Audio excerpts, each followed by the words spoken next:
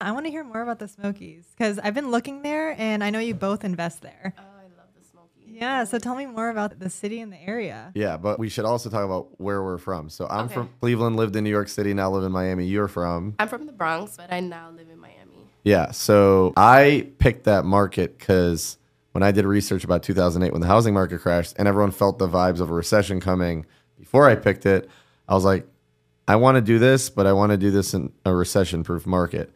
So the Smokies held up amazingly, and they're still holding up now.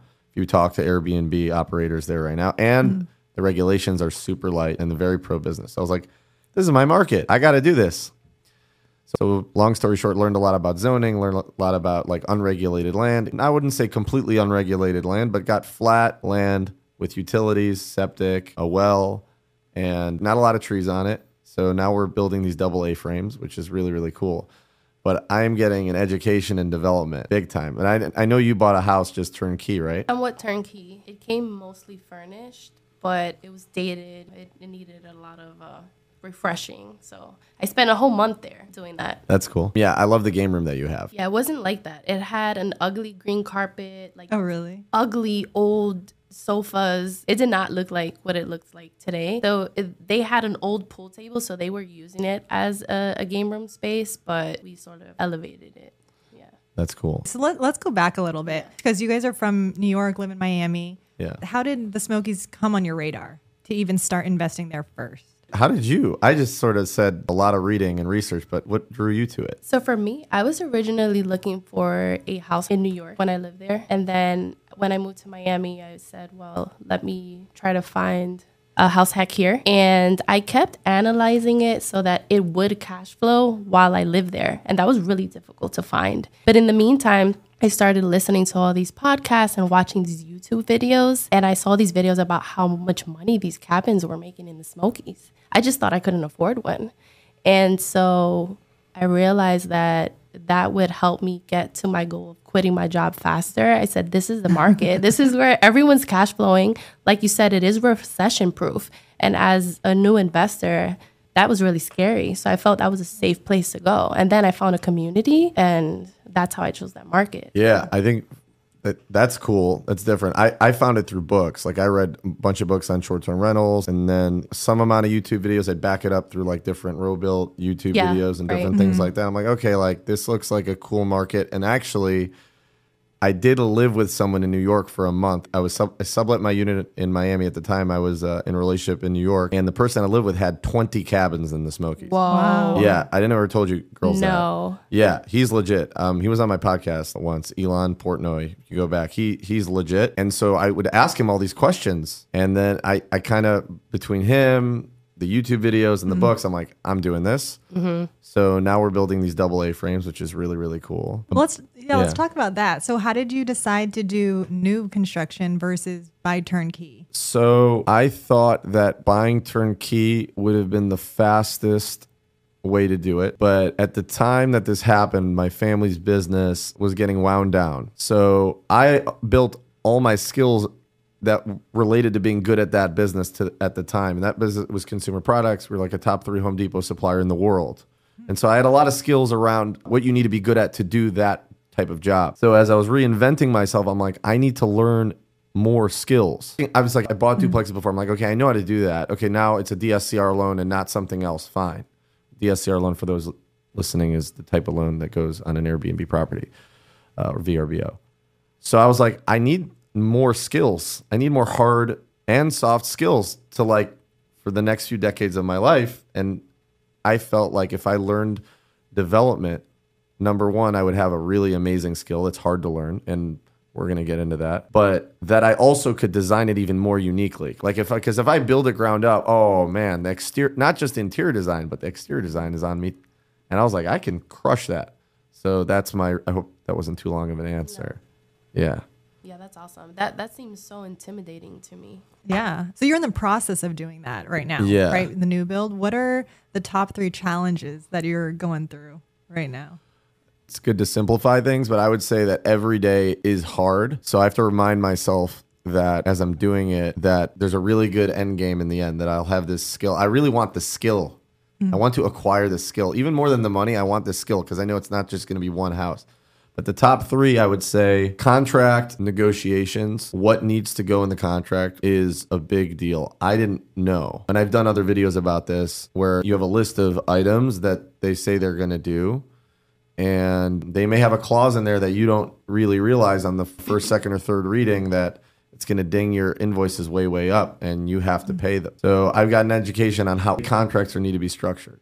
So that's one. We can get into details on each one if you want. Number two is keeping the project moving and on schedule. There are different technical documents to make sure that that's the case, that they're keeping on time. Actually, in the contract, you're supposed to put a drop dead like due date on the job, which I didn't have originally. We just redid the contract to have that.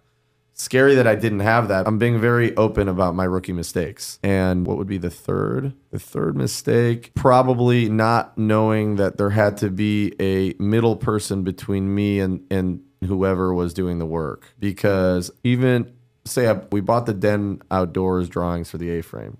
Shout out to Den Outdoors. Beautiful. If you've ever seen them, they're really, really nice. So we used that as the basis. We modified it to be a double A-frame, but we used it. Gorgeous. If whoever's listening, go online, check out Den Outdoors. Because I didn't know what to look for from an excavation or the general contractor standpoint. There were things that I missed. There's a crawl space underneath the house, certain things of concrete. I just wasn't aware of it. And now I have a person between me and the different people on site, which is very helpful so we don't miss anything. So what's their role exactly? Who's the middle person that you have? The middle person works for the architecture firm, and he's not quite, he's more overseeing the contract and communicating the contract and invoices to right now, which is just the excavation company. But he'll also do that for the person that is going to be erecting the house. And the house is being shipped next week, by the way. Oh, wow. So that's crazy. That's a whole nother saga that's coming in. I have so much I can teach after this. It's crazy. I could sell a course just on this, but I hope that wasn't too long-winded. No. Yeah. There's a lot of challenges with new construction. Yeah, I can. You need someone on site sort of ensuring that things are staying on schedule. Probably if I had to do it over again, I would have someone on staff there every day. So right now we don't. How are you checking on that now? Just communicating? Now this guy, this administrator who works for the architecture firm, we're going to have him go there once a week. Okay. And just check. You can't check every day. Right. He had an idea. He's like, why don't you put a camera up on the barn and you'll know if they're there? Yeah. And I'm like, that's kind of why I didn't want to put a camera inside my Airbnbs before. It felt a little predatory. Yeah. And potentially illegal. Yeah, I don't even know if that's allowed. Yeah, but 100%. I have one on my the front entrance, and that's how I make sure that whoever I hire is actually showing up and doing their job. I don't watch it all the time. I don't watch it anymore, but I make sure my lawn, the person who cuts the lawn, that they actually went and came on and did it. Yeah. I have a Ring camera. Me too. You also do? Yeah. Legend. I love Amazing. that thing. I think that's one of the top 3 things you need. You need it. Yeah. You can absolutely. literally talk to people from it. It's amazing. Oh, I've done it. I've had some very interesting guests that I've talked to when they're checking in. Oh, I haven't done that, but contractors and stuff. Yeah, someone dropping something off. I'm like, you can leave it on the porch. It's fine. They're like, I let one night stays on my Cleveland property this month, which I probably shouldn't have done. But you see some funny things because people that want Airbnb, they want privacy. Let's just leave it at that. I think someone taught me. They said if you pay attention to your cameras, you might sell your house in a year or something like that. Because some people just get so stressed. I'm like, I don't care. The bills are getting paid. Just don't burn the house down. I totally agree with that. But the house. We ordered the materials for the house. So it's in between. I would call it a hybrid prefab modular. I don't know. I'm not sure if you could say it. It's part stick built, part not. It's hard to really, I don't really quite know what to call it. And they're assembling it at the land. It takes about 45 days to ship. So 45 days from maybe Wednesday of next week, which is time recording it. We're talking about mid-May. Okay. Right? Yeah. Soon. A month and a half then? So a month and a half from mid-May. So the next time, we could be doing another recording and it's going to be, the house is already it's up or it's being put up which is really exciting. I'm sure I'll learn a lot more once the house is being put up. But the house is already paid for. So we bought the house. Now we just have to select the correct builder to just do the erection of the house. You don't have that yet. You don't have the builder. We have bids, Okay. but we haven't selected who we're going to do it yet. And we're still trying to get through this excavation thing. But these are all the things I learned on excavation, and I'm learning as I go. And I think the lessons that I just said on the excavation apply to the builder. Got it. I would say going to something new that you don't know about, putting as many layers in to limit you. I was a basketball fan. Dribbling the ball off your foot is a good idea because, like, you're not going to know. When you look at construction drawings, for an example, like, I'll just very technical. You have the Den Outdoors drawings, then you have the factories drawings that are based off the Den Outdoors drawings. I'm reading it. I don't know what to look for. I don't know concrete's over here. I don't know about where the screws and the bolts go. I don't know. Are they included or not included? These are things that people are asking me now, and I'm like, So when I'm getting ready in the morning, it feels, I would say emotionally, it feels like every day you don't know what you're doing. But my approach has been, if I make a mistake, even in front of people that we're paying, I will be like, I made the mistake. Like, I'll fall on the sword. And I'm trying to, like, obviously still do that by limiting our expenses. Like, you don't want to say that and then they feel like they can draw on you. But I would say, looking back, I probably should have put those people in place or known to look for those people before. And inevitably, I think there have been less arguing over expenses, which is what happened. Hope that's a good explanation. Yeah. Yeah, it kind of ties into like the mindset thing because obviously you had a lot of challenges. You have a lot of challenges that you're going through. You've probably had challenges starting your short-term rental business. When you get to that point, when you have these challenges, sometimes people just give up and they're like, this is way too hard. I can't do this anymore. Like, I don't know how people do this. What is pushing you or what pushed you to get to the end where now it's like it's running, it's successful, or you're going to get to that point or you know you will, kind of that mindset? Such a good question. Yeah, I definitely had days. This is my first purchase. I didn't own a property before that. So it was really scary. That's so beast. I had days where I was like, am I really going to pull this off? Like, I remember telling someone, I was like, what if I curl up into a ball and I just don't do anything? And they were like, you're not going to do that. But I think I couldn't give up, right? Like, I went this far. And then I felt like I had been talking about it to all my friends and family and to myself. And I just felt like I had to see this through. Even today, right? It's been running for over a year. It's been running well, but I made mistakes too. And some days I'm like, oh, did I really like mess this up? What's something that you wish you would have seen beforehand? Like one thing. So one thing that I did, and I always talk about this, is I didn't set a clear budget of what I was going to spend. And so I had maybe a number in my head, but I didn't have a budget. And I knew that I was going to be leveraging credit card debt for my updates. And I, instead of taking out a new card, 0% interest credit card, which would have been the smart thing to do because I had a plan to pay it back, right? Maybe after a year or so, I just used my current cards and I used like 4 different cards. So now I had a bookkeeping nightmare and now I had high interest rates that were difficult to transfer to low debt. And so that really set me back a bit. So that was a mistake. It was a bookkeeping nightmare. It was high interest rates. That was a huge mistake that I made. That's such a powerful lesson though, because, and you hear this all the time with people that credit cards are so bad. Don't get a new credit card. Don't do this. Don't put money on credit cards, all this stuff. And you have this tool that you can use now that you've learned it, that it's 0% for 12 to 18 months or something. So you're basically borrowing money for free, right? And you're not paying anything. And I guess for listeners, like that's an option for people. Don't think that credit cards are always bad, just as long as you're doing it the right way. And but that's a huge like I agree. As long as you have a plan, right? And I had a way to pay it back. Like I did a cost segregation study, so I could have easily paid it back. But I just didn't know how to leverage that. And at the time I was worried about getting another inquiry, which was not a big deal. And instead I ended up tanking my credit score because now I maxed out all my credit cards. I've gotten out of that since, but for a long time it hit my ego because I was like, did I just like turn a good deal into a terrible one, But what I realized is that this is a long-term hold. And so maybe I didn't cash flow as much the first year. Cool. I'm going to hold the property. It'll be fine. Yeah. Well, you're going to do great.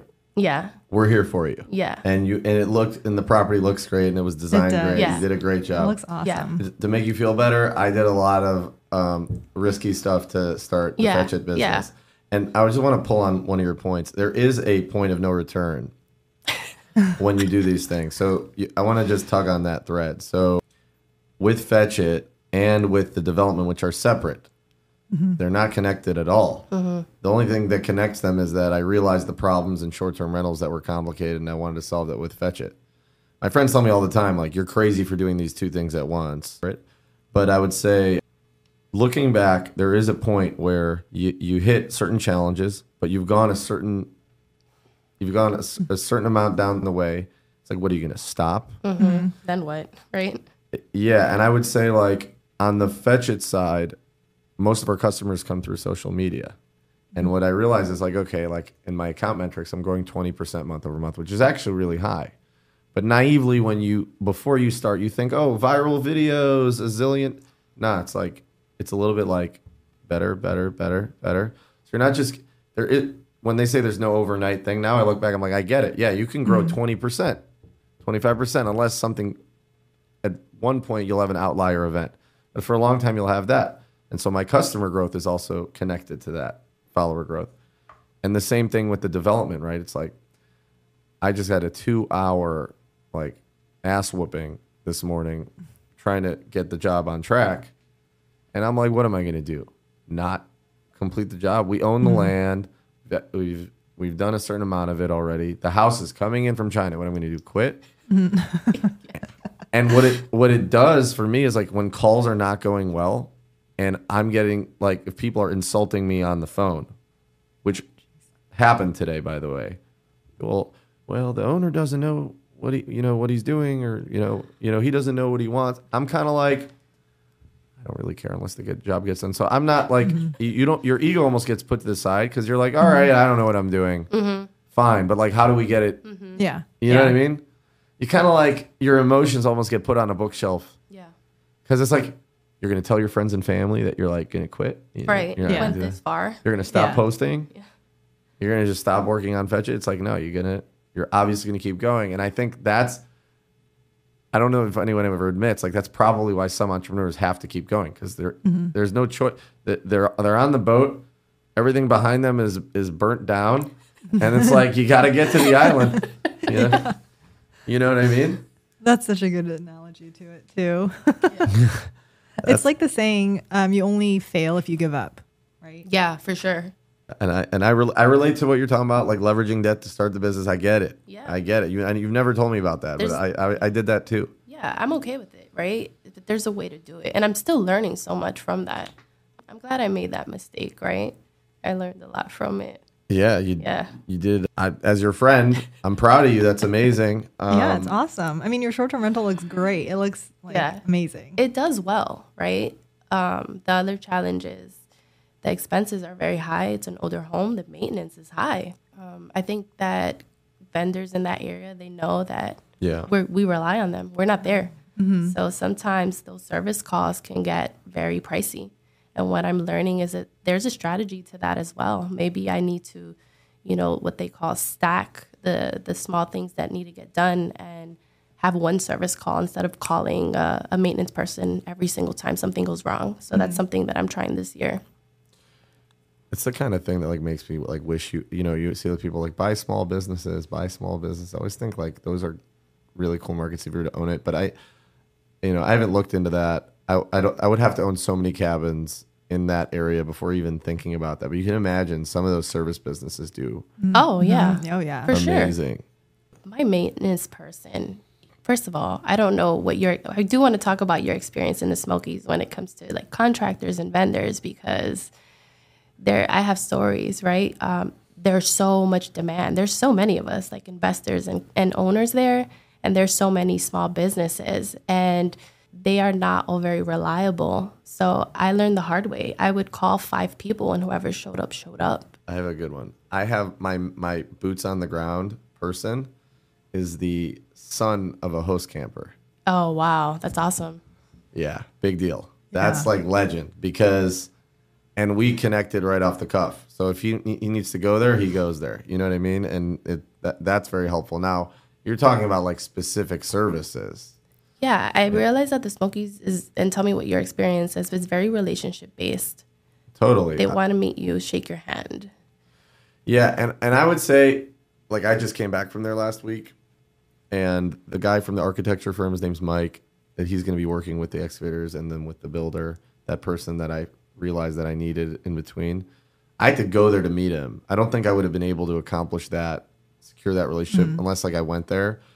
As somebody, I would say, as a person who, I'm not a New Yorker, but I would say I definitely feel like I had more of that energy, that East Coast, like fast. But just, it's annoying to somebody from that culture to like have to go and do that. Like, but I will say that if it wasn't for my architect who I met in person, I'd be screwed. And if it wasn't for this person that I met in person, that if it wasn't for Mike, who's going to be between me and all the different contractors, I'd be screwed. The contract would be screwed. I wouldn't know what to put in the contract. I wouldn't know to put a time limit in the contract. I wouldn't know to use these AIA forms, which is like how to itemize the different expenses that come up. I wouldn't know it. So in a way, it's like, it's annoying to have to go there to meet everybody to establish that relationship and make it reliable and strong, like concrete. But it kind of becomes like, it feels like something that's going to exist for years if you get it. So it's annoying to go to the mountains. Like before I have to go pay for the Airbnb. Right. Yeah. Flights are expensive there. It's expensive. They're never, by the way, round trip always like 500 something. 100%. To Knoxville. Yes. By the way, I flew into Charlotte. It wasn't that much cheaper, and I had to drive 4 hours there and back. When I got back to Miami, I'm like, yeah, it's expensive. I go once a year. Car rental, flight, and then I have dogs. I take my dog. for real? Forget it. So like, that's cool. That's cool.